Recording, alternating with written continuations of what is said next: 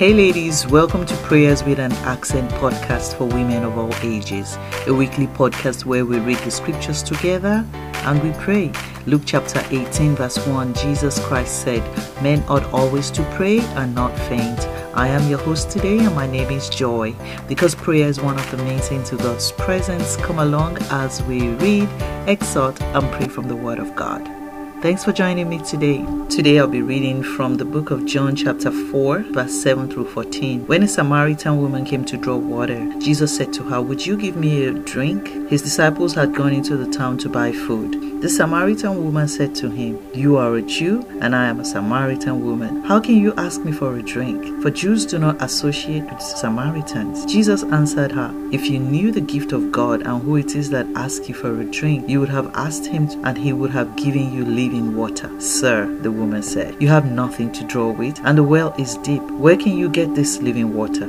Are you greater than our father Jacob, who gave us the well and drank from it himself, as did also his sons and his livestock?" 13. Jesus answered, "Everyone who drinks this water will be thirsty again. But whosoever drinks the water I give them will never thirst. Indeed, the water I give them will become in them a spring of water welling up to eternal life." Wow, I really love these scriptures. And why do I say that? It makes us understand as children of God that despite the fact that God is almighty, God is the creator of all things, and every kingdom, every power, principalities, everything was created by him and underneath his dominion.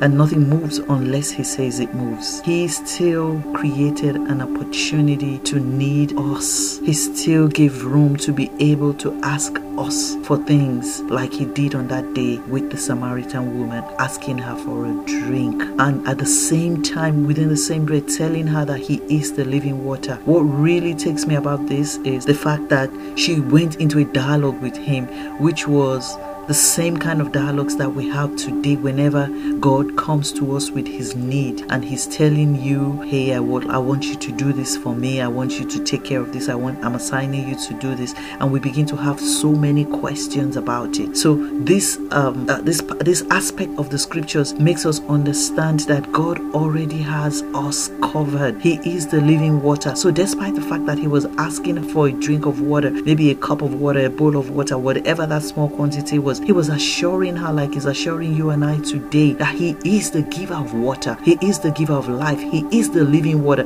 which means that which is even greater than what he's asking her for. He is the provider. And if only she knew this, she would have understood that God giving us assignments is a gift, is a privilege, just like a gift is. A gift makes somebody happy and rejoice about the fact that they receive a gift from somebody. He was making her understand that this is a gift. I need you, but you need to understand that it is a gift for you that I need you. And on top of it and behind it, made provisions for every way that you're going to go about trying to get it done. So for such questions such as, "Oh Lord, my father's tribe is the smallest in the whole of Israel," or "Lord, that I'm not eloquent, I don't speak well, I stammer," or "Lord, I have an accent," all those things do not matter to him, because every single thing, and it should not to us, because every single thing that we need for an assignment from God, he already made provisions for it.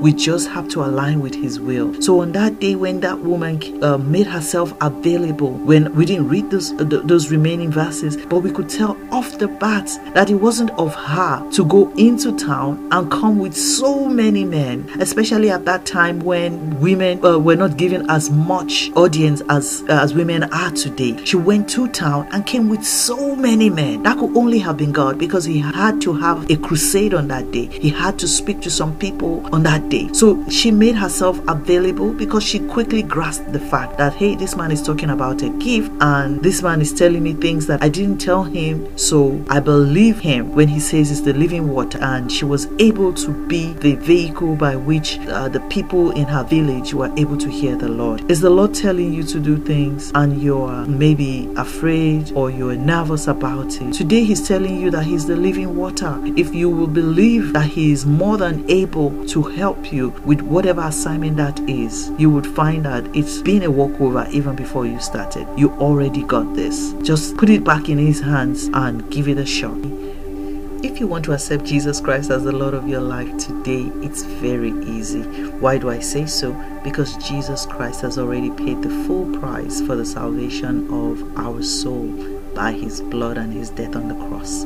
However, you must first admit that you need and want a Savior. You want to be saved. If this is the case, please bow your head. And by faith in your heart, I ask that you confess and repent of all your sins at this time and ask God to forgive you for each one and wash you clean by the blood of Jesus Christ. Then ask Jesus to come into your life and become the Lord and your personal Savior. Ask him to give you his Holy Spirit, who would begin to direct all the affairs of your life. Thank him for receiving you, because this is what he's always wanted. He's always wanted you back. And if you just did this, congratulations and welcome to the family of the Lord God Almighty as his child. This podcast was brought to you by Prayers with an Accent Christian Ladies Group. Send us a message on Facebook, Instagram with the handle Prayers with an Accent, all one word. Join us again next week. And if you were blessed, leave a comment. Please like, share, and subscribe. Thank you for listening. Bye, and God bless you.